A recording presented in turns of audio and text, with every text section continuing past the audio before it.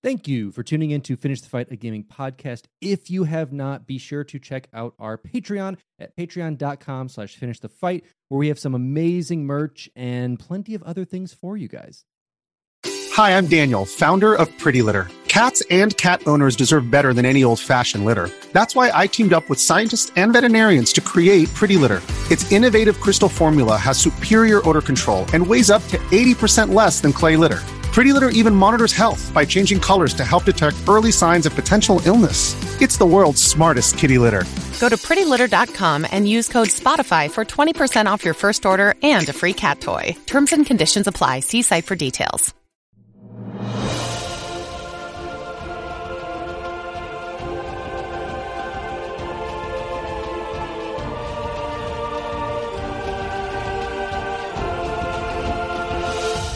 Welcome back to Finish the Fight, a gaming podcast, where we produce and develop the highest quality gaming research in podcast form. I am your host, Alex Kendall. And I am your host, Derek Baker. And today we are going to the deep reaches of spooky space and exploring the world with Isaac Clarke. A little Spooktober action going on for you. This game is super creepy. And generally, that is a big no-no for old Derek. I am not into the creepy genres, but I did play Dead Space.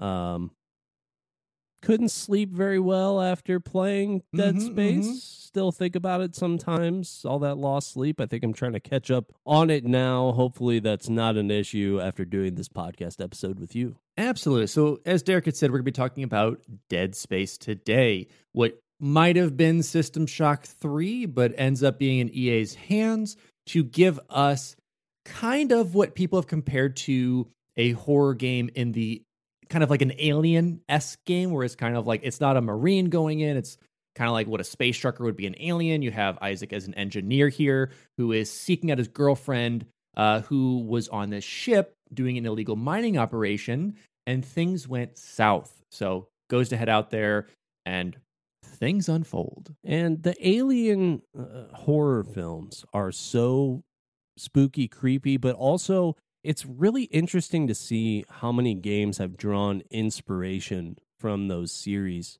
of films, where it's just, there's this unknown, there's this potential thing locked away that you kind of tap into. You know, you think back to the Halo games, where it's, oh yeah, we've got this thing quarantined and contained. Oh no, there's the flood. We weren't supposed to do that. We've over-investigated, searched around, tried to find solutions for humanity a little bit too deep and unlocked something sinister. So pretty classic space horror setup. Yeah, and to all those Halo fans out there, yes, Halo 1 was basically a ripoff of Aliens, with Sergeant Johnson being a direct character from that game, but I digress. Dead Space is a 2008 survival horror video game developed by EA Redwood Shores and published by Electronic Arts for the PlayStation 3, Xbox 360, and Microsoft Windows. It was released in October 2008. The title was the first in the Dead Space franchise and drew inspiration from other works of horror, notably Resident Evil 4 and the Silent Hill series. Set on a mining spaceship overrun by monsters called necromorphs, the player controls engineer Isaac Clarke from the third-person perspective as he navigates the spaceship, fights necromorphs, and struggles with increasing psychosis. The player explores areas on the station through a chapter-based narrative, solving environmental puzzles while finding ammunition and equipment to survive. Isaac wields engineering equipment as weapons. Dead Space was pitched in early 2006 and fit Electronic Arts' priority of creating new intellectual properties. A prototype of the game was developed for the original Xbox console and lasted 18 months. The team aimed for realism and innovation in their design. In the pursuit of these goals, the team removed set spawn points for enemies and omitted the heads-up display in favor of presenting information in the world. Immersive and frightening sound design was a large priority during production, and the score by Jason Graves was noted by critics to successfully evoke tension and unease. It absolutely did. And again, bringing out those elements of like removing the HUD, making it more cinematic and putting you into this realm just changed up so much of what the game could be, especially in the horror genre, which around this time we start to see a lot more of. So let's just talk a bit about EA Redwood Shores, which then becomes Viscera Games. So in 1998, Electronic Arts moved from San Mateo, California, to a new corporate headquarters building that they had constructed in Redwood Shores, California.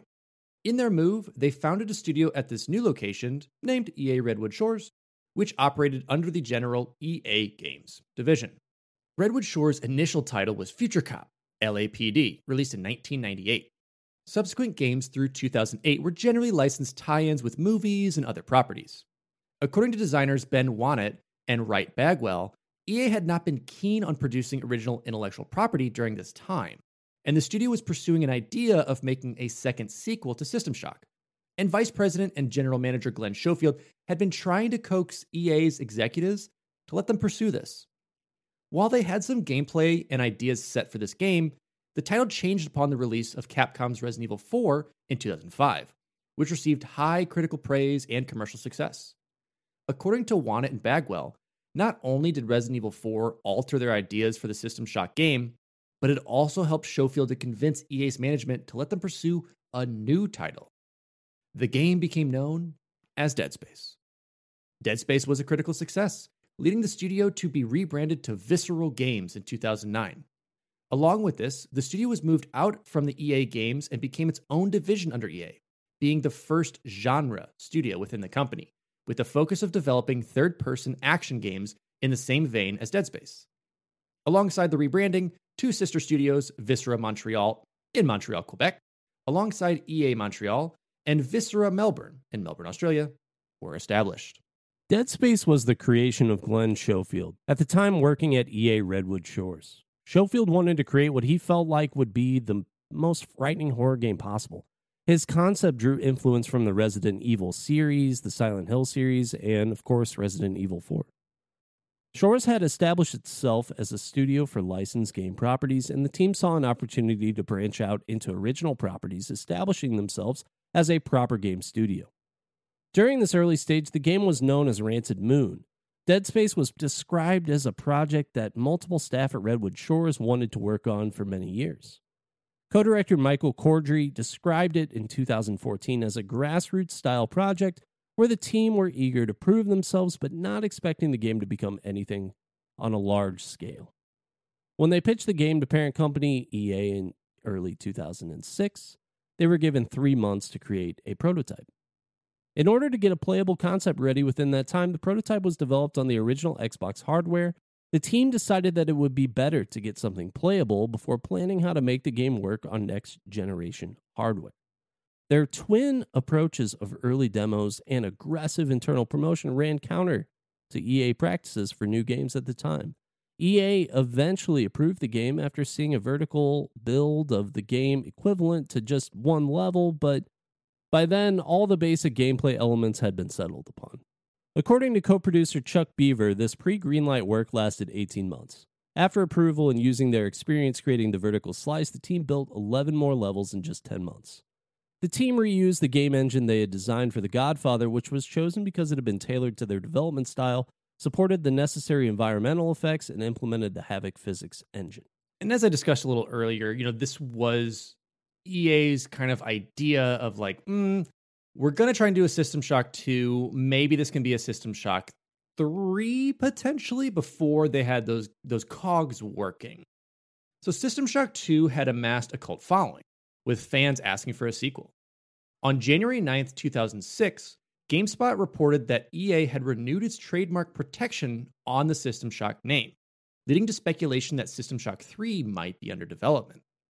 3 days later, Computer and Video Games reported a reliable source had come forward and confirmed the title's production. EA UK made no comment when confronted with the information. PC Gamer UK stated the team behind The Godfather, the game, which was Redwood Shores, was charged with its creation. Ken Levine, when asked whether he would helm the third installment, replied, quote, "That question is completely out of my hands." He expressed optimism at the prospect of System Shock 3, but revealed that EA had not shown interest in his own proposal for a sequel and was not optimistic with regards to their abilities. EA did not confirm a new title in the series and allowed the System Shock trademark registration to lapse. Redwood Shores' next release was obviously 2008's Dead Space, a game with noted similarities in theme and presentation to the System Shock series. According to Dead Space designers Ben Wannett and Wright Bagwell, their project was originally intended to be that System Shock 3, but when they saw that Resident Evil 4, they went, we can't do a 3? It's before a 4? We got to make a new game. And so they wanted to go ahead and make their own style of kind of Resident Evil-esque, but in space. So, Schofield wanted to create a game that ran counter to EA's usual output. To help guide the team, Schofield often described Dead Space as basically, like Alex said, just a Resident Evil in space. There are different accounts of the game's relationship with the System Shock series. Condrey said that Dead Space was influenced only by System Shock and System Shock 2. Co-designer Ben Wannett stated that the team was originally planning a third entry in the System Shock series and played through the originals for reference, but when Resident Evil 4 was released, they decided to make their own intellectual property based around its gameplay. While greatly influenced by Resident Evil 4, Schofield wanted to make the game more active, as the necessity to stop and shoot in RE4 often broke his immersion. The gameplay balance was aimed somewhere between the faster pace of third-person shooters and the slower pace of many horror games. Resource management underwent constant tuning and balancing to make the game tense, but not unfair or frustrating. Immersion was a core element of the game, with HUD elements being in-universe and story sequences like cutscenes and audio or video logs playing in real time. In addition, the standard HUD elements were incorporated into the environment with suitable contextual or overt in-game explanations. In the team's opinion, the setting was better realized and conveyed as a side effect of this approach. A quick turn option was implemented and removed several times during production. It was finally removed because mapping the feature to the last available controller buttons caused test players to turn accidentally during dangerous situations. The Microsoft Windows version of the control scheme went through several different configurations, with the team wanting the best possible configuration for mouse and keyboard. I mean, could you imagine just going up and you're like in this intense fight and you accidentally hit like B or something they map it to, and you just do like a full 180 to that fight and just lose it? Bad controls can absolutely ruin the immersion for sure. 100%, and especially in a game like this where it's so visceral and spooky, and you're just trying to get into those elements of it. You know, quick turn option is neat, but I also like the realism of like not being able to like just 180 it, take off a shot, 180 it, keep running. You have to kind of like turn and go along with it. Right, definitely. And especially in a horror game like this, where you don't want to die and then experience that same thing again, because it's not really as spooky the second time around. You know, there's a little bit of a shock factor there. So making sure that you can get through these fights, as frequently as possible and not, letting these things get repetitive, I feel like is really important for Dead Space. And I like it too, because like let's just say on a narrative standpoint, he's an engineer, not necessarily like a trained militia person or military person. So like he's not going to really know like full kind of combat tactics of like going with this. So kind of being a little clunky with it, I think also just supports the narrative. And that's also me just being the PR person for the game saying it was a good decision. So one of the founding gameplay principles was strategic dismemberment, the focus on severing limbs to kill enemies. This distinguished Dead Space from the majority of shooters, which instead placed focus on headshots or allowed volleys of weapon fire against enemies. Weapons accuracy and enemy behavior were adjusted around this concept. For example, enemies became enraged by traditional headshots and charged the player rather than being killed instantly. A two-person co-op multiplayer option was prototyped over a 3-month period, but was eventually cut so that the team could focus on making a polished single-player experience. We do see that multiplayer come up in Dead Space 3 later down the road because 1 and 2 were thought as too scary and wanted that kind of combined element to it. And you can play with a friend and kind of double cash in. But I think you really need to polish your solo campaign, especially in like a spooky game versus just having 2 people jump into it. A procedural element was created for random enemy placement, such that enemies would appear at random points within a room. Thus, players could not memorize and counterattack against patterns, aka speedrun it. There was a mechanism for controlling where enemies would spawn from places like vents, depending on the player's position. one gameplay sequence where Isaac is ambushed and dragged down a hallway by a large tentacle stalled development for a month. The team initially planned it as an instant death, then changed the attack to be an interactive one that Isaac had to escape. A dedicated set of mechanics and animations had to be created for the sequence, and Schofield admitted that the way and order he assigned tasks stopped the sequence working properly. To make the sequence work, the team shifted to a layered production structure, which focused on finishing one section at a time so that they could pinpoint problems with ease. The team had to cut 2 other unspecified pieces to allow the tentacle sequence to work. Ultimately, this problem helped build up team confidence, allowing them to tackle other problems in the game and add more content. You know, where else do tentacles work but hentai and Dead Space production? Gross. The character animation was designed to be realistic with extensive transitional animations to smooth out shifts between different stances for both the player, other characters, and enemies.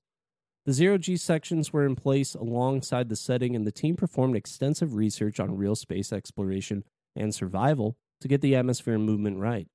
Implementing Zero-G was difficult, with Beaver describing the process as months and months and months of work. While technically easy to achieve by switching off gravity values in Havoc, reprogramming sections to be convincing and fun to play presented challenges. Isaac needed a separate series of animations for Zero-G environments, with his sluggish movement achieved by animation director Chris Stone doing an exaggerated stomping walk with bungee cables strapped to his legs. Due to the number of ways that Isaac could die, his model was given dozens of points where he could be torn apart, and the death scenes became a part of the game's visual identity. A key issue for the team when designing the horror elements was not reusing the same scares too many times and allowing for moments of safety for the player without completely losing the tension. In earlier builds, the team made extensive use of jump scares, but as they grew less frightening, they were thinned out and more emphasis was placed on the in-game atmosphere. And I'm glad that they made those changes, because there's really 2 outcomes where either you're playing a game where you're so stressed out and tense the whole time that you really don't even want to play it by the end, or like they said, you know, by the end you've seen the same scary thing pop out of a vent 50 times and it's no longer scary. You see a vent, you just anticipate that that's going to happen. Yeah, you just know, because there's plenty of those games that have tried that, and what you do in a shooter is you just pre-fire it. You know something's going to pop out. You know the vents do that, so you might as well just start firing at the vent and kill it before it even like spawns in. And it just loses any of that presence, any of that idea. And again, going back to the Alien franchise, especially the first few movies, is having that tension of like multiple vents and multiple areas that things could come from, especially just in the first Alien.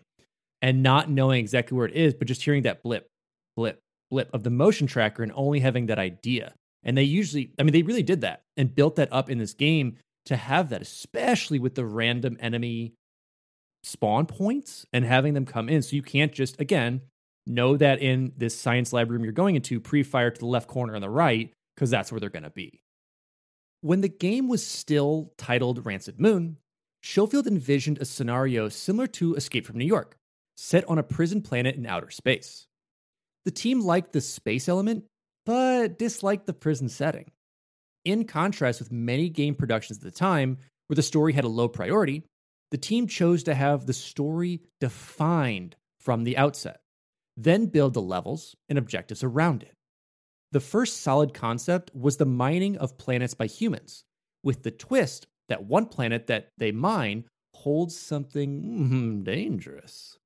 Due to the focus on player immersion, there was little to no traditional cutscenes, with all the narrative being communicated through real-time interaction. The themes of religion and rogue states outside Earth's control were decided upon to ground the science fiction narrative. Unitology emerged 5 months into development, as Schofield felt that something was missing. After reading up on the Chicxulub crater, Schofield wrote the original marker as the object which caused the crater, and built Unitology around it. In response to a later comparison of Unitology with Scientology, it was described as representing irrational thought and action prompted by the unknown. A key early inspiration for the game's tone was the film Event Horizon. Schofield cited the film's use of visual storytelling and camera work, referencing a particular scene where the audience sees a scene of gore missed by the on-screen character as an early inspiration. Another strong influence on Schofield was the French horror film Martyrs. Several elements made reference to other science fiction movies. Isaac's struggle was compared to that of Ellen Ripley from Alien, the dementia suffered by characters referenced Solaris, and the sense of desperation mirrored that in the story of Sunshine. How the story was conveyed was a mechanical challenge due to both the real-time elements and the ability to complete some objectives out of order. The scenario was a collaborative effort between Warren Ellis, Rick Remender, and Anthony Johnson. Ellis created a lot of background lore and groundwork, and that draft was given to Remender, who wrote out planned scenes, added some scenes of his own, and performed rewrites before the script was handed to Johnston. Johnston, who was involved in writing the game's additional media, worked references to those other works into the game's script. And while the scripting process lasted 2 years, Johnston only worked on the game for the last 8 months of that time.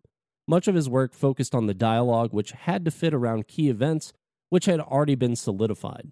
Johnston also contributed heavily to the audio logs, which he used to create additional storyline and flesh out the narrative. And if you're a comic book fan at all, Warren Ellis and Rick Remender are definitely names that stand out. They've done a lot of big comic book series and graphic novels.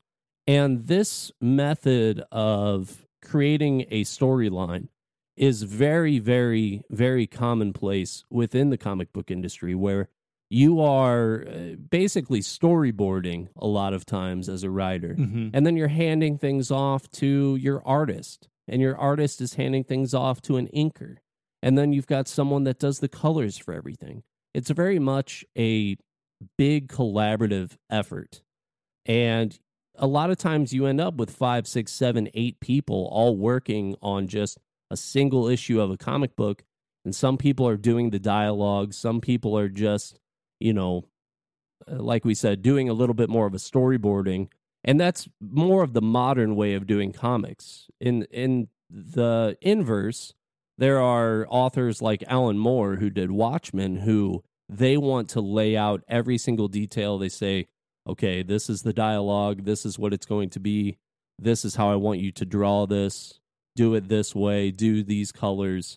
But having this more collaborative effort, I feel like it really works well for a video game series, because where you have this difference within the creative people and the writers and people who actually do the programming, it's important to be able to convey a certain imagery and themes that you have to have particular talents to be able to convey those things in a way that you can't really fully understand. It'd be like telling a musician, to play a particular part on an instrument that you yourself don't know how to play, and being able to describe things to them in that way so that they can execute it.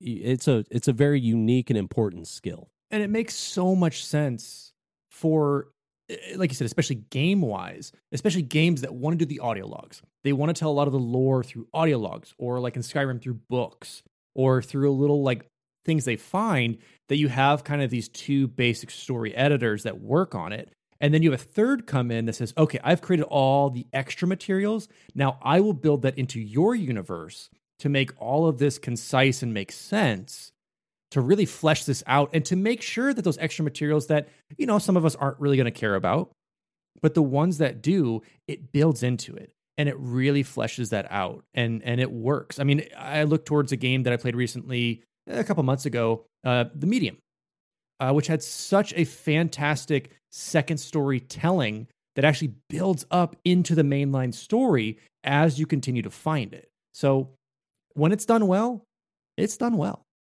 So Isaac, with his non-military role and backstory, was meant to appeal to players as an average person who is not trained for combat or survival. His armor and weapon design followed the principle of him being an untrained engineer. The armor is a work suit for conditions compared by staff to an oil rig in space, while the weapons are mining tools. Isaac's name made references to 2 science fiction authors, Isaac Asimov and Arthur C. Clarke. The design of the ship environments deliberately moved away from traditional science fiction, which they saw as being overly clean and lacking function. The large number of familiar environments and designs in addition to making the Ishimura a believable living environment, increased the horror elements, as they would be familiar to players. To achieve the realistic feel, they emulated Gothic architecture, which fitted their vision both practically and aesthetically. The lighting was based on light from the strong lamps used in dentistry. Now for the necromorphs, those were designed by Wannett. Similar to the ship design, Wannett designed the necromorphs to be more realistic and relatable. His approach to them was to illustrate how the human form looked after it was, quote, ravaged by a violent transformation that literally ripped it inside out. Hint, hint, flood. They retained elements of their original human form, increasing their disturbing nature. As reference, the team used medical images and scenes from car crashes, copying injuries and incorporating them into the monster designs. Now, if I'm on your team, an artist, they're like, hey, I got this packet of images, just some images to look at, just for some references, and you flip it open and you got basically some crime scene stuff for me. No, thank you. Yeah, no. I don't know if I could do that. That's yeah, it's just, it takes a certain stomach, right? I feel like I've been desensitized a little bit to that stuff just by the graphic nature of some video games that have gotten to be a little bit more realistic.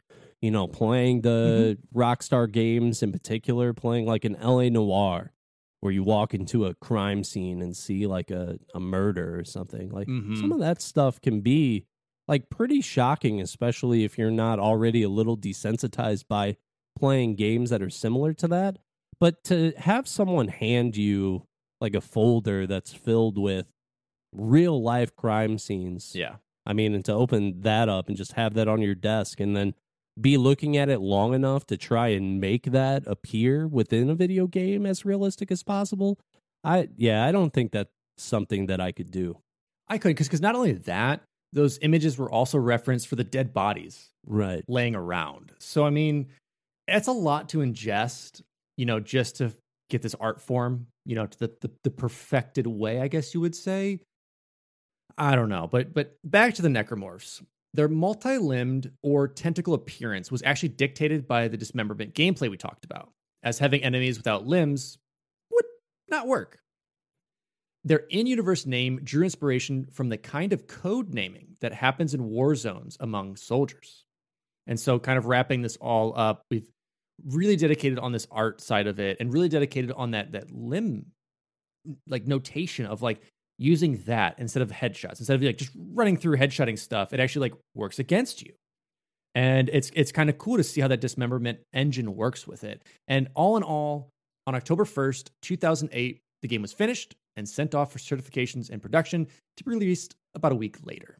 Alongside the video game, the Dead Space team and EA created a multimedia universe around the game to promote it and show off different elements of its lore and story that are referenced throughout the game.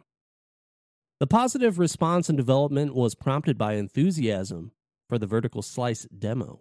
The first media expansion was a limited comic series written by Johnston and illustrated by Ben Templesmith, running between March and September 2008. The next was an animated film, Dead Space Downfall, produced by Film Roman and released in October 2008. The comic covers the 5 weeks following the marker's discovery on Aegis 7, while Downfall reveals how the Ishimura was overtaken. In addition, Electronic Arts launched an episodic alternate reality game with a dedicated website titled No Known Survivors. It was developed by web creator Deep Focus. The challenge for Deep Focus was creating an immersive experience which would excite potential players while being unique to the online environment. According to creative director Nick Braccia, the aim was to take pieces of the Dead Space lore and, quote, blow them up in ways that could only work in that environment. The production lasted 14 months, while more interactive events were considered. The production timeline meant several concepts were cut. The point-and-click interface style and the limited exploration space of a single room per scenario was chosen due to technical limitations and to create an experience impractical on mainstream consoles. The scenario of No Known Survivors was written by Johnston. Over the 9 weeks prior to the game's release, players could open the different episodes using graphics of mutated human limbs. Exploring in the style of a point-and-click adventure game, The story was split across 2 episodic stories told through a combination of audio logs, short animations, and written documents found in each environment.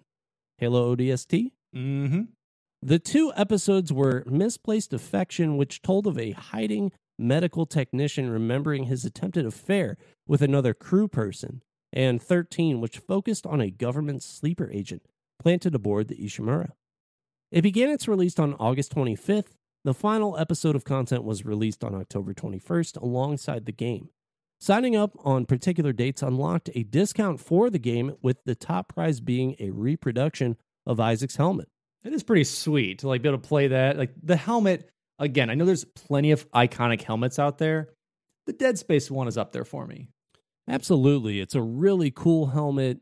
It kind of reminds me of like Boba Fett. It just has like this cool space sci-fi vibe for sure.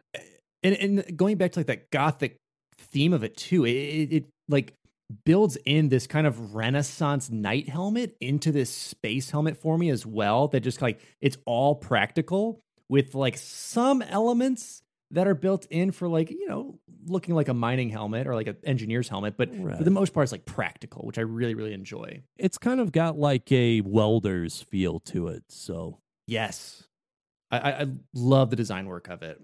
So we've got, you know, a couple more tidbits of marketing for you. We had the console suits. So depending on whether you played this on the PlayStation 3 or the Xbox 360, if you got it within the first 2 weeks of its release, you would receive exclusive suits for those respective consoles. So you get a PlayStation 3 specific one or an Xbox specific one. And then we also had the Ultra Limited Edition. This was limited to 1,000 copies exclusive to the Xbox 360. It contained a copy of the game, Dead Space Downfall, bonus content DVD, a 97-page art book, the 160-page graphic novel, which is all 6 of those comic book issues together, exclusive lithograph illustrated and individually signed by Ben Templesmith, and an Ishimura crew patch. So again, going back to my love of the physicals, my love of like the physical limited edition releases, got some cool stuff with it. Yeah, definitely cool for sure. And I miss, you know, them really doing that to the level that they used to. The console suits, particularly, it's kind of goofy to me now, going back and thinking about it, because it's exactly what you would think. It's like, the PlayStation 3 one was this dark black suit designed to kind of be the console. I think it had like a red glow to it. Maybe a little bit of a blue glow as well.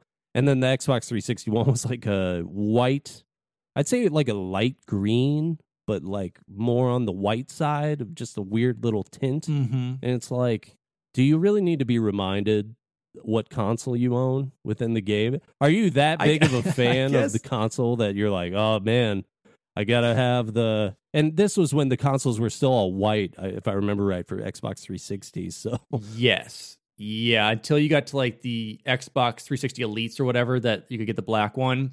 It was the white versus black consoles. The console wars were in full fuel. Like the fuel was everywhere because next gen, this is what you had to do. And now it's kind of dead at this purpose. But it worked back then. And if you wanted to be basically a giant walking console in Dead Space, you could. There were so many games that just followed that theme for whatever reason. Like they really dug into the console wars concept when creating content. I think about Soul Calibur 4, where if you had the PlayStation version at first, you were going to get Darth Vader. So you get the black and red. And then if you are an Xbox owner, you get Yoda, who's like white and green. It's like, dude, we get it. We understand. They are different colors. And I guess at that time, since like DLCs were still expensive to put on like the Xbox store, the PlayStation Network store, kind of put them out there, that this would kind of like, it did the Pokemon thing of like, you want to buy both editions of it to get like the exclusives of, you know, between Pokemon Red and Blue, Gold and Silver, like this few Pokemon you couldn't get. So now it's like, ooh, do you want Yoda or Darth Vader? Por que no los dos if you buy both consoles. But then like, imagine if in those Pokemon games, you like if you had the blue version, all the Pokemon in there were blue. And like that was the only way. I mean, technically they really were back then. If you played it on the Game Boy Color, I think that they shaded those first two to be red or blue depending on your. So Weird times back not that then. far off, but just really strange. I guess I still prefer it to like the store exclusive stuff. Yeah. But I'd feel a little bit gypped if I was playing Dead Space, on the Xbox 360 with that suit. When I did play it, it was on 360, but I didn't get that bonus. But the black suit is just so much cooler, and it fits so much better within the context of Dead Space. So, I don't know. A little weird. A little funny. Yeah. But hey, we're out of that era. It's cross-play every day, baby. That's right. This episode is brought to you by Reese's Peanut Butter Cups. In breaking news, leading scientists worldwide are conducting experiments to determine if Reese's Peanut Butter Cups are the perfect combination of peanut butter and chocolate. However, it appears the study was inconclusive, as the scientists couldn't help but eat all the Reese's. Because when you want something sweet, you can't do better than Reese's. Find Reese's now at a store near you. If you're an athlete, you know the greatest motivator of all is the fear of letting your teammates down. After all, a team is only as good as its weakest link. So you owe it to those wearing the same jersey as you to be your best every time you step on the field. That's why there's no vape in team. When you vape, you can expose your lungs to toxic chemicals that can damage your lungs. If you're a step behind, the team's a step behind. Brought to you by The Real Cost and the FDA. So Dead Space is set in the year 2508, a time when humanity has spread throughout the universe. Following near extinction of human life on Earth due to resource shortages, ships dubbed planet crackers are being used to harvest resources from barren planets. The oldest planet cracker is the USG Ishimura, which is performing an illegal mining operation on the planet Aegis 7. The backstory reveals that Aegis 7 was the home of a red marker, a man-made copy of the original alien marker monolith discovered on Earth. Attempts to weaponize the marker and its copies led to the creation of a virus-like organism that infected corpses and transformed them into monsters called necromorphs. Two key factions in Dead Space are the Earth government, which created and then hid the red markers, and Unitology, a religious movement that worships the markers. Unitology was founded in the name of original researcher Michael Altman. In the events leading up to Dead Space, the colony on Aegis 7 discovers the red marker hidden there.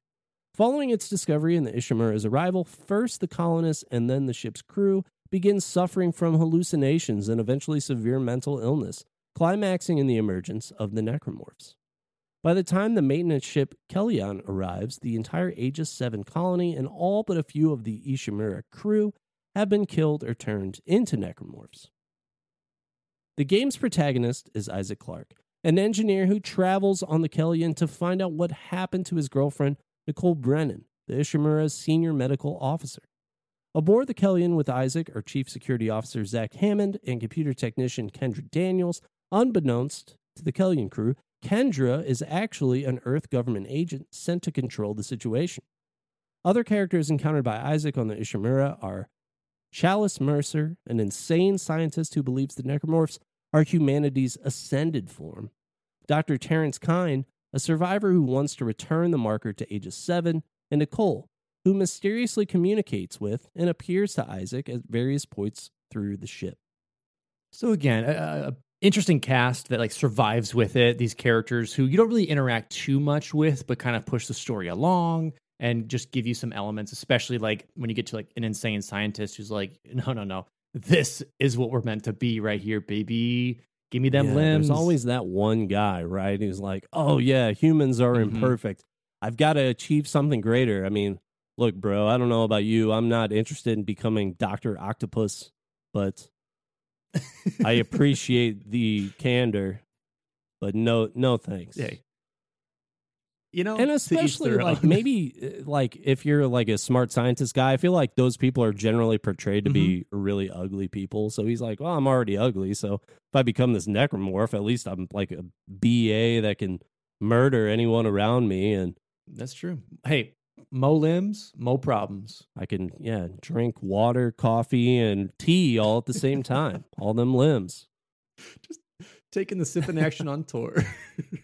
All right, let me get back. Let's go to the story. So Isaac arrives at Aegis 7 on the Kellion with Kendra and Hammond. During the journey, Isaac has been repeatedly watching a video message from Nicole. A docking malfunction... Simp. What? Simp.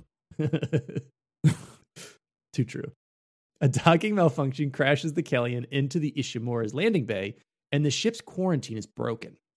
Necromorphs kill all of the Kellion crew but Isaac, Kendra, and Hammond.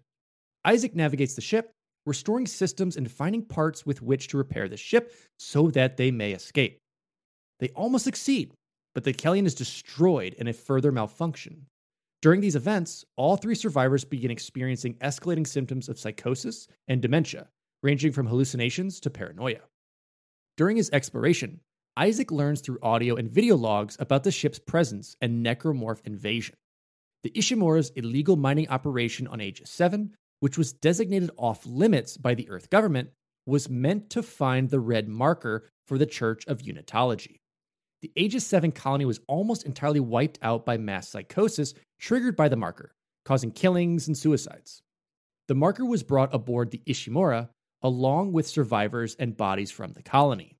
A combination of the marker's influence, factional fighting, and the emerging necromorph invasion resulted in the deaths of nearly everyone aboard.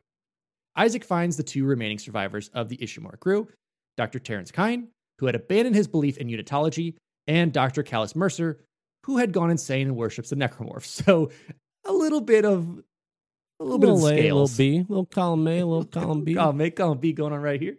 Despite Isaac's efforts, Hammond is killed by a necromorph, and Mercer allows himself to be transformed by them, of course. Mm-hmm. Why wouldn't you? You're already there, why not?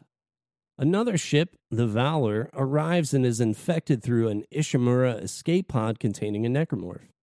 Records show that the Valor was dispatched to remove all traces of the Ishimura's presence. Kendra kills Kyne before revealing her Earth government allegiance, as the deranged Kyne threatened to return the marker to the necromorph's controlling hive mind on the planet. The marker was left on Aegis 7 as part of an experiment, and the Earth now wants it retrieved. United with Nicole, Isaac sabotages Kendra's attempt to escape the Ishimura, and then returns the marker to Aegis 7, neutralizing the necromorphs and initiating Aegis 7's collapse. Kendra retrieves the marker and reveals to Isaac that his encounters with Nicole were hallucinations created by the marker to return it to the hive mind. Nicole's message had ended with her committing suicide to avoid becoming a necromorph. Kendra is then killed by the awoken hive mind before she can escape with the marker. After killing the hive mind, Isaac leaves on Kendra's shuttle as both Aegis 7 and the marker are destroyed. In the shuttle, a distraught Isaac mourns Nicole and is then attacked by a violent hallucination of her. So again, you can see just such a fantastic detail to story and so much character-driven things to it. And I love the idea of just psychosis and hallucinations, especially when it comes to space things and just horror in general. It just works so well. Yeah, to be able to, I think, suspend the disbelief, I guess, or create a reality that you're just unsure. I think of a movie like A Beautiful Mind, where you're watching this man go insane, but it's not presented that way until very late in the movie. And you don't necessarily understand what's really happening to him. There are little signs that are there that are showing like, hey, he's going a little nuts, but the game and, movies like that present things like they're really happening until they're not. Yes. And so it creates a cool little concept where you almost get a different replay value the second playthrough if you decide to do so, if you have the guts to do that, I guess.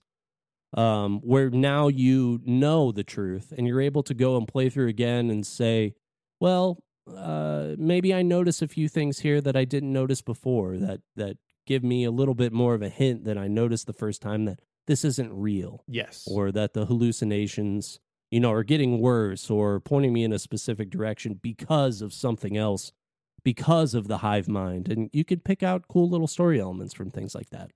And that's when like the immersion and the emergence of games and cinema, I've just gotten so much closer and closer, is you do have that same replay value in movies. Like you said, A Beautiful Mind, like seeing those small details of those things occurring that on first watch through are just interesting, or you might notice a little bit of the elements.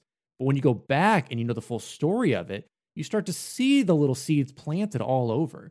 And that's what makes, in general, movies and games fun, but especially heavily story-driven ones that have either a twist or have some element, especially of psychosis or dementia or Alzheimer's, that build it in to see.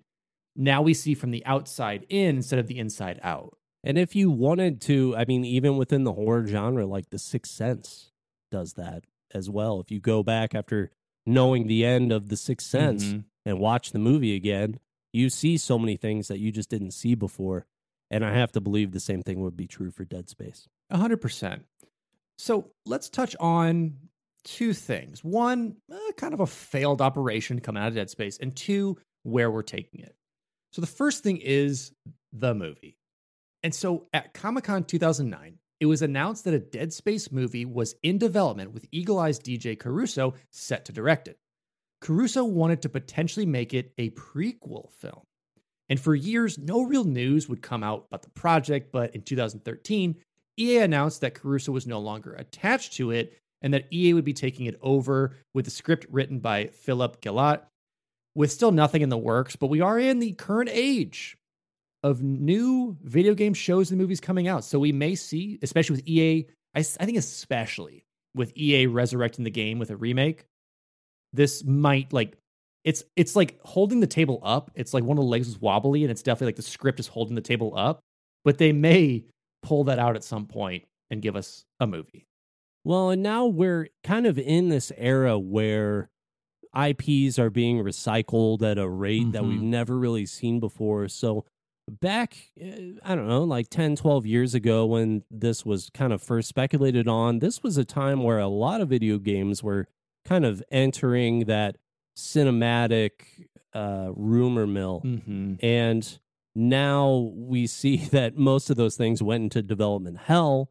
But because they're trying to recycle these IPs, because they're trying to make video games last a little bit longer and not put them out every couple years like maybe they had been for a time, I think that we are going to see some of this stuff enter the cinematic realm or the television realm. And some of it might be good, some of it may not be. I've been on record many times in this podcast saying, like, I think it's going to be really difficult for them to do, but I could see those IPs being put out at a more frequent rate. I think now, too, now that you have so many streaming services that are doing original content, and we'll see how The Last of Us movie does, we'll see how the Halo TV show does.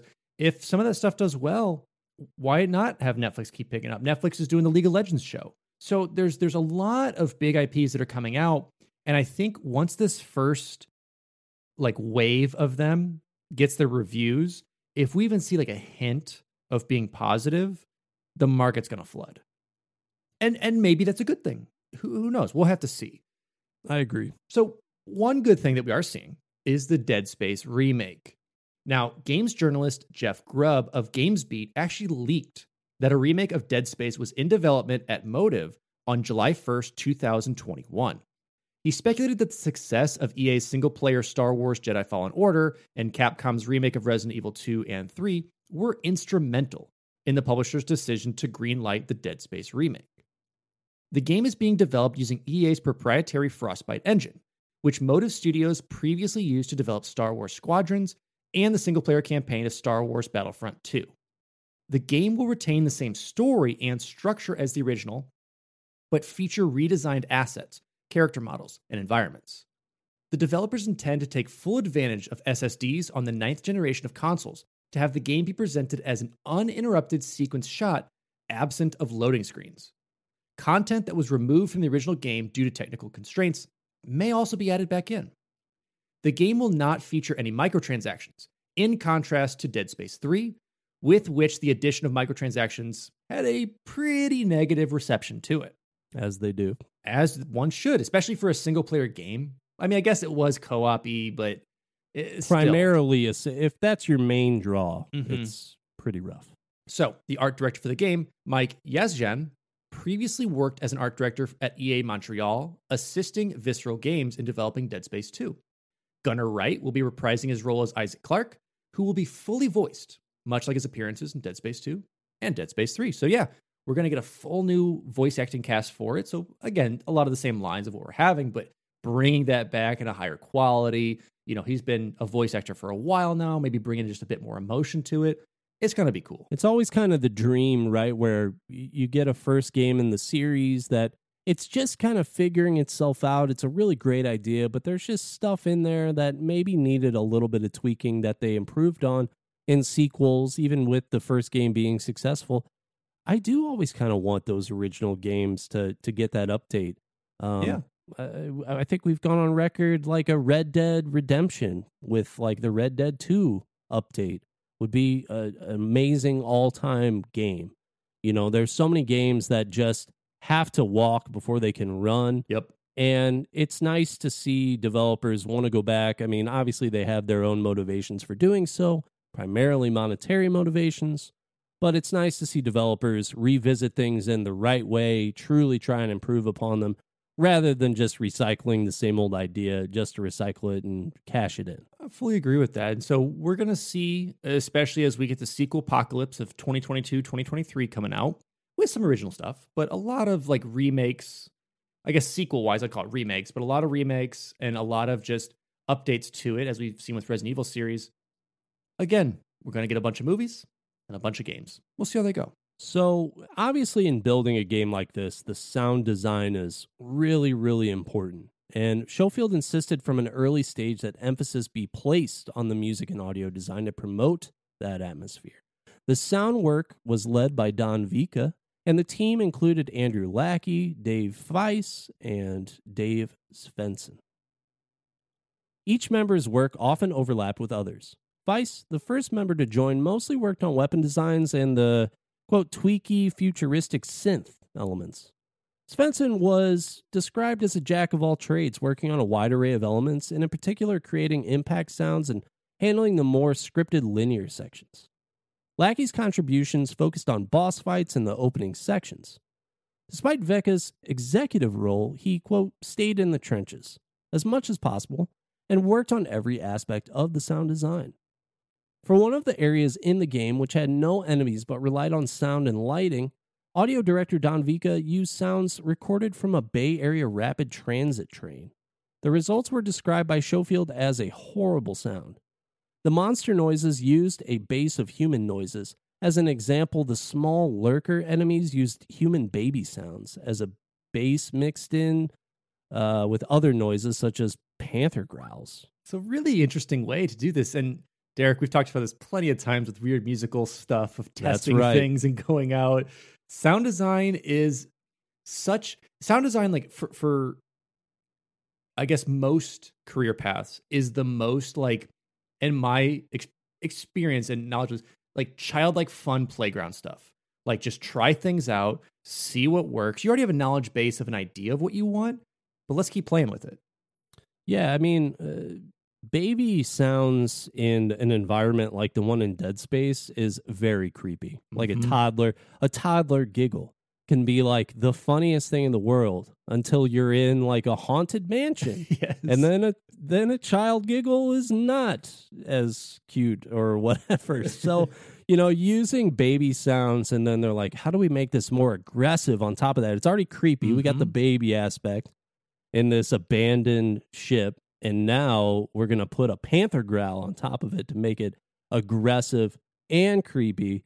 And to have ideas like that and actually utilize them in the game, that's the right way to do sound design. It's these other people who are like, yeah, you know what? I'm going to go into the hills of the Himalayas. I'm going to go and just try and find a bird noise. And I'm going to see if I can incorporate that into the game somehow.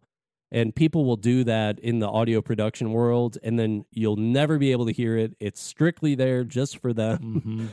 And it is really interesting, but glad that they were able to work some of those weird ideas into this and honestly, like, come up with some pretty good sound design. Yeah, I mean, to quote Hannah Montana, it's the best of both worlds. So, oh my God. When you mix babies and panthers. You just quoted Hannah Montana in the Dead Space episode. Hey, listen, that's both are just as scary. That's an all-time crossover there, folks. There we go. Hashtag all-time crossover. Yes. As with other elements of production, the team wanted to emphasize realism. When it came to zero-G environments, they muted and muffled any sound and focused on noises from within Isaac's suit, as these mirrored actual experiences in a space vacuum. The sounds played into gameplay as the team wanted players to use sound cues to help anticipate enemy attacks while also stoking their fear. The team wanted to recreate the scripted sound design of linear horror films in an interactive environment. They watched their favorite horror films, noting their use of sound effects and music and implementing them into Dead Space. One of the constant issues was optimizing the limited amount of RAM the team had for both music and sound effects, which partly inspired the development of specific tools rather than using popular sound design systems. Now, the dialogue and voice implementation was handled by Andrea Plastas and Jason Heffel. The voice audio was recorded during motion capture sessions with the actors. The cast included Tonetson Carmelo as Kendra, Peter Mensah as Hammond, and Keith Sarbakhia as Kyne. Isaac is a masked silent protagonist, so the team worked to incorporate personality into his appearance and movement, with a large number of animations for his various conditions and actions. This approach was based on the portrayal of Gordon Freeman in Half-Life 2. A vetoed suggestion from EA in early production was that a famous actor should portray Isaac, which we're now getting. So we're going to get a fully voiced Isaac, even though he was silent in the first one. To control the sound design elements, the team created custom software tools. One of the tools they created was dubbed fear emitters, which controlled the volume of music and sound effects based on distance from threats or key events. Other sound tools included Creepy Ambi Patch, which acted as a multi-track organizer for the various sound layers and added randomized internal sounds to create a greater sense of dread. Visual Effects, which incorporated sound effects naturally into the environment and to specific areas. And DeadScript, a scripting language developed as a replacement for a sound language later used for Spore that was taking up too much space in the game's code. So again, it's so much fun to nerd out on some of these things, whether it's actually talking about the sounds or like the actual coding and programs they had to create to make these things work with how they wanted it to work. Absolutely. It obviously takes an immense effort from people, a lot of research to do it right, and then to not only do it right, but to incorporate as many ideas as you can with that limited RAM. Big challenge. So on top of the sound design, obviously, we have the music, which, as far as I know, is probably one of the better soundtracks in video gaming at the time. Oh, yeah. It was composed, arranged, conducted, and mixed by Jason Graves. Rod Abernethy is listed in the credits as a co-composer, but only helped Graves with earlier score planning and conception. Graves joined the Dead Space team a quarter of the way through the game's development after Graves' agent heard EA was in the process of developing a game that required, quote, the scariest music anyone had ever heard. Included in the cited music sound EA was looking for was the work of horror film composer Christopher Young, which Graves had studied with while living in Los Angeles. Because Graves knew the extent of Young's extended orchestral techniques and approaches, Graves sent in a demo reel to EA and was picked after the development team received exactly what they were looking for. Because Graves joined the development team so early in production, he was able to constantly view the game's development as it progressed. Some of the first musical drafts used typical sci-fi action conventions that didn't please EA, who stated, "We want even scarier." Being involved so early in development, Graves had time to figure out exactly what kind of music he now needed to write, studying 20th century experimental orchestral music by Ligeti and Penderecki. He then decided that the music needed to sound as non-musical as possible. Now, in order to achieve this, Graves decided not to write character pieces outside of several scripted boss encounters or chase sequences. Instead, he relied upon ambience and 20th century musical composition techniques. Graves recorded many of the unique sounds by himself, which included a tampered piano soundboard, chicken coop wire, and trash cans. When recording the specific orchestral instrument sections, they were allowed to play whatever they wanted within a certain set criteria set by Graves. This allowed for the sounds to sound both unique and scary. The other benefit to this technique was allowing the audio team to record 50 minutes of music every hour, and all of that music being usable. There could be no wrong notes and no bad takes. When it came to the ambient portion of the soundtrack, Graves gave every area a predetermined texture depending on what the atmosphere of the game was at that point. From there, 4 different layers of sound or music were implemented to reflect the psychological state needed, including twisted metal sounds, distant screams of torture, lurking creatures, spooky whispers, and other sounds. A fear emitter software, as we had talked about, controlled that, and it kept everybody in a constant state of suspense. Sound designer Andrew Lackey said during an interview with WabiSabiSound.com, quote, "I joked with Graves about making him an honorary sound designer for all the brilliantly messed up score he wrote and recorded." So again, like, it goes to show, like, it's 2 different fields totally, but it's amazing to see them kind of work together with that too, as like building this orchestral creepy piece with all this other sound design that they build in, and using like that sound emitter and these other different fear things they're using to make it all come together. Yeah, and recording 50 minutes of music every hour, and just saying, hey, there's no bad note, there's no bad take, and just acknowledging that sometimes using off notes, things that aren't necessarily within whatever key you're currently in, can sound super creepy and weird if you do it right. I think that's the right move. It is very strange. Now, of course, we got people out here playing with chicken coop wire and trash cans because they just got to do that. You have to. Must do that. And so it is a lot of those traditional audiophile elements, but then it kind of breaks a little bit of composition rules to create something creepy and unique. And so to wrap it up, the Dead Space original soundtrack was partially released on November 1st, 2008 through EA's music label, with a larger release on music platforms on November 11th. It contains a total of 17 tracks for a total of 61 minutes and 7 seconds. Graves would release his own album titled Dead Space Original Soundtrack Recording on August 30th, 2009. The soundtrack was performed by Northwest Sinfonia at Baxter University Chapel, as well as the Skywalker Sound Orchestra and Choir over a span of 5 months. Dead Space would win the Best Original Score and Use of Audio at the 2009 British Academy Games Awards and Audio of the Year at the 2009 Game Audio Network Guild Awards. The track Welcome Aboard the USG Ishimura was also included on the Amazon release of the Greatest Video Game Music album. EA CEO John Riccitiello said that the company would have to lower its expected income for the fiscal year due to multiple commercial disappointments, including Dead Space. Red Shore's community manager Ben Swanson would write in an official blog that the game was banned in China, Japan, and Germany. Journalists from Game Politics investigated whether or not these reports were true, but were never given any answers by EA. Eventually, they found out that the game was in fact available in Japan and Germany.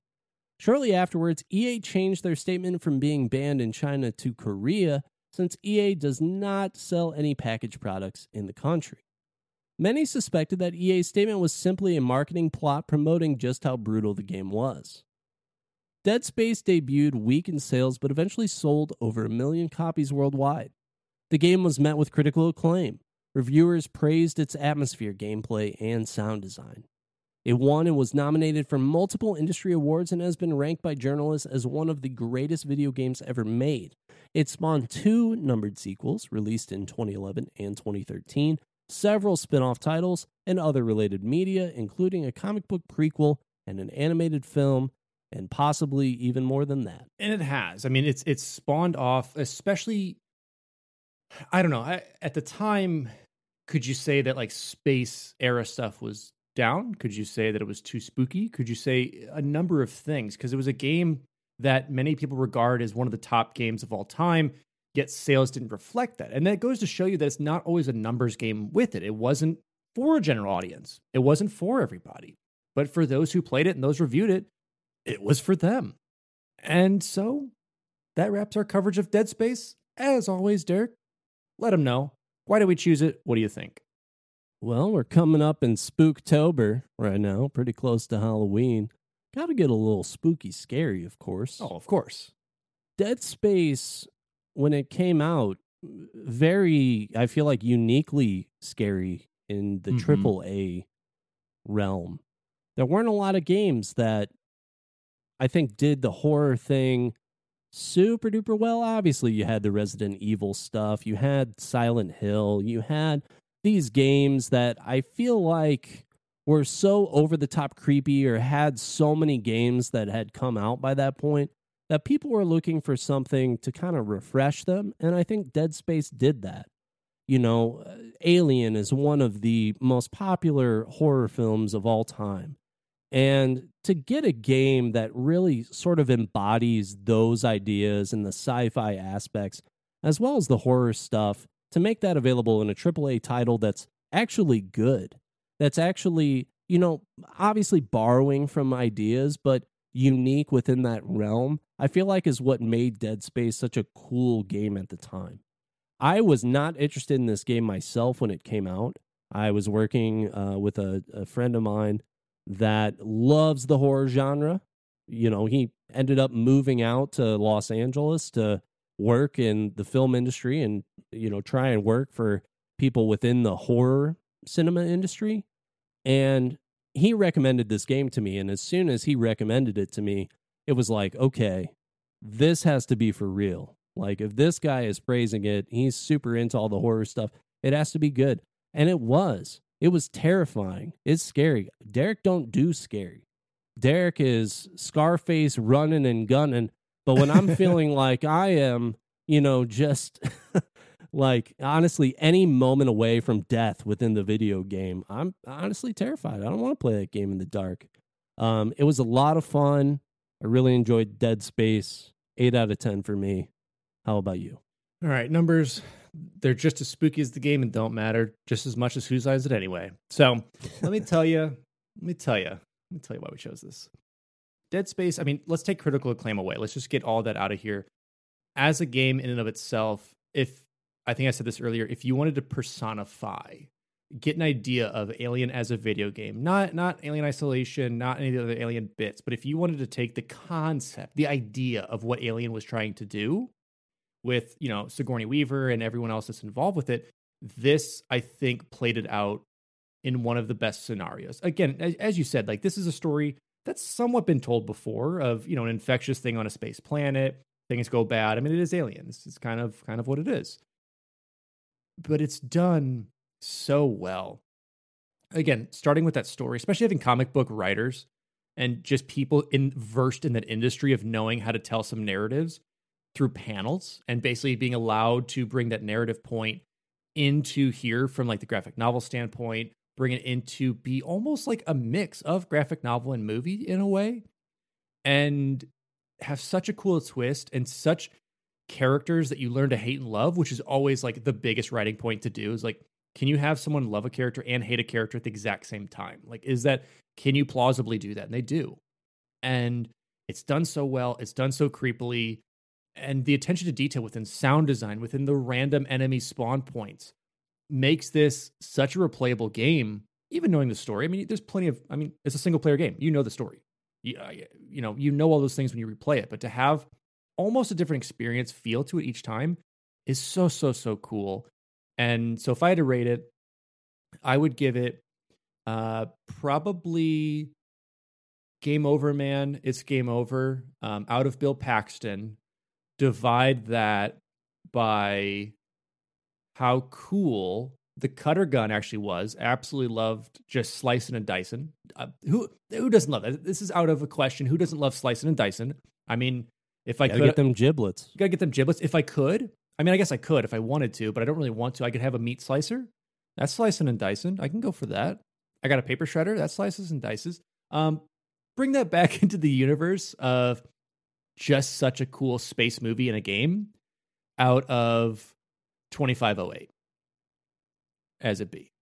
That's good. Give me the game where we play as an evil paper shredder. I'm 100% down on that. Humble Games or anyone else listening, some Double Fine, get on that for me. Yeah, I think you made a really good point, especially with the comic book writers aspect, where it's just, what is a video game if not like the perfect blend between comic book and like a television series or a film? Like, you have to remain somewhat general, because if you make things too specific and really plot everything out to the T, And then a player comes in, and we're all unique players. We play the game differently, and there's all this random generation within each room. Yep. You know, if you're trying to make things too specific, it's going to remove some of that immersion. And so definitely was the right move, I think, to bring on people that had that skill set. Yeah, because I think, overall, it just worked where it needed to work. It was one of those things where in a movie, it's so uninteractive. It's an audience watching. There's no audience participation. A game is 1,000% audience participation. What are they doing? And having writers that know how can adapt to that and can build to it worked out for it. And I love it. Research for this episode was done by Alex Kendall, Derek Baker, Evan Barr, and Richard Scanlon. The intro and outro music for this episode was composed and recorded by our friend Evan Barr. And as always, this episode was brought to you, made possible, and also selected by our patrons. So we talk about it all the time, but our Patreon's an awesome place. Got plenty of bonus content. Got some exclusive physical media, as well as just some other little perks that you get with it. But for this episode, the patrons voted, and the patrons get what they want. Let's thank those people today with Tactics, Sky the Bear, Grant Dillon, Mr. Choff, Trace, Mega, Nick Hyman, Richard Scanlon, Mick Chief, Climbing Spork, Mr. 1898, William Kroll, and Mr. Toot. So thank you all again. Really appreciate it. If you haven't yet, follow us on Instagram. We're also on Twitter, and you should absolutely join our Discord. It's a lot of fun. Alex and I are hanging out in there all the time. We're just having a lot of fun, talking new Halo stuff, talking old Halo stuff, talking different video games from all over the map. So come and hang out. It's a good time. Absolutely. And if you want to check us out live, you can check us out over at twitch.tv/Sourman70. That is SOURMAN70. And if you want to check Derek out, check him out over at twitch.tv/TheBakerman247. That is the Bakerman247. You can find this podcast on iTunes, Spotify, or most likely your favorite podcast listening platform. If you haven't yet, leave us a review. We'd love to hear from you guys, and it helps us out a lot. And again, that's our coverage of Dead Space. What did you think of it? Have you played it since release? Are you excited for this 2022 update with some voice acting coming into it? Let us know. Hit us up. Love to hear from you. As always, I'm your host, Alex Kendall. And I'm your host, Derek Baker. And this has been Finish the Fight, a gaming podcast.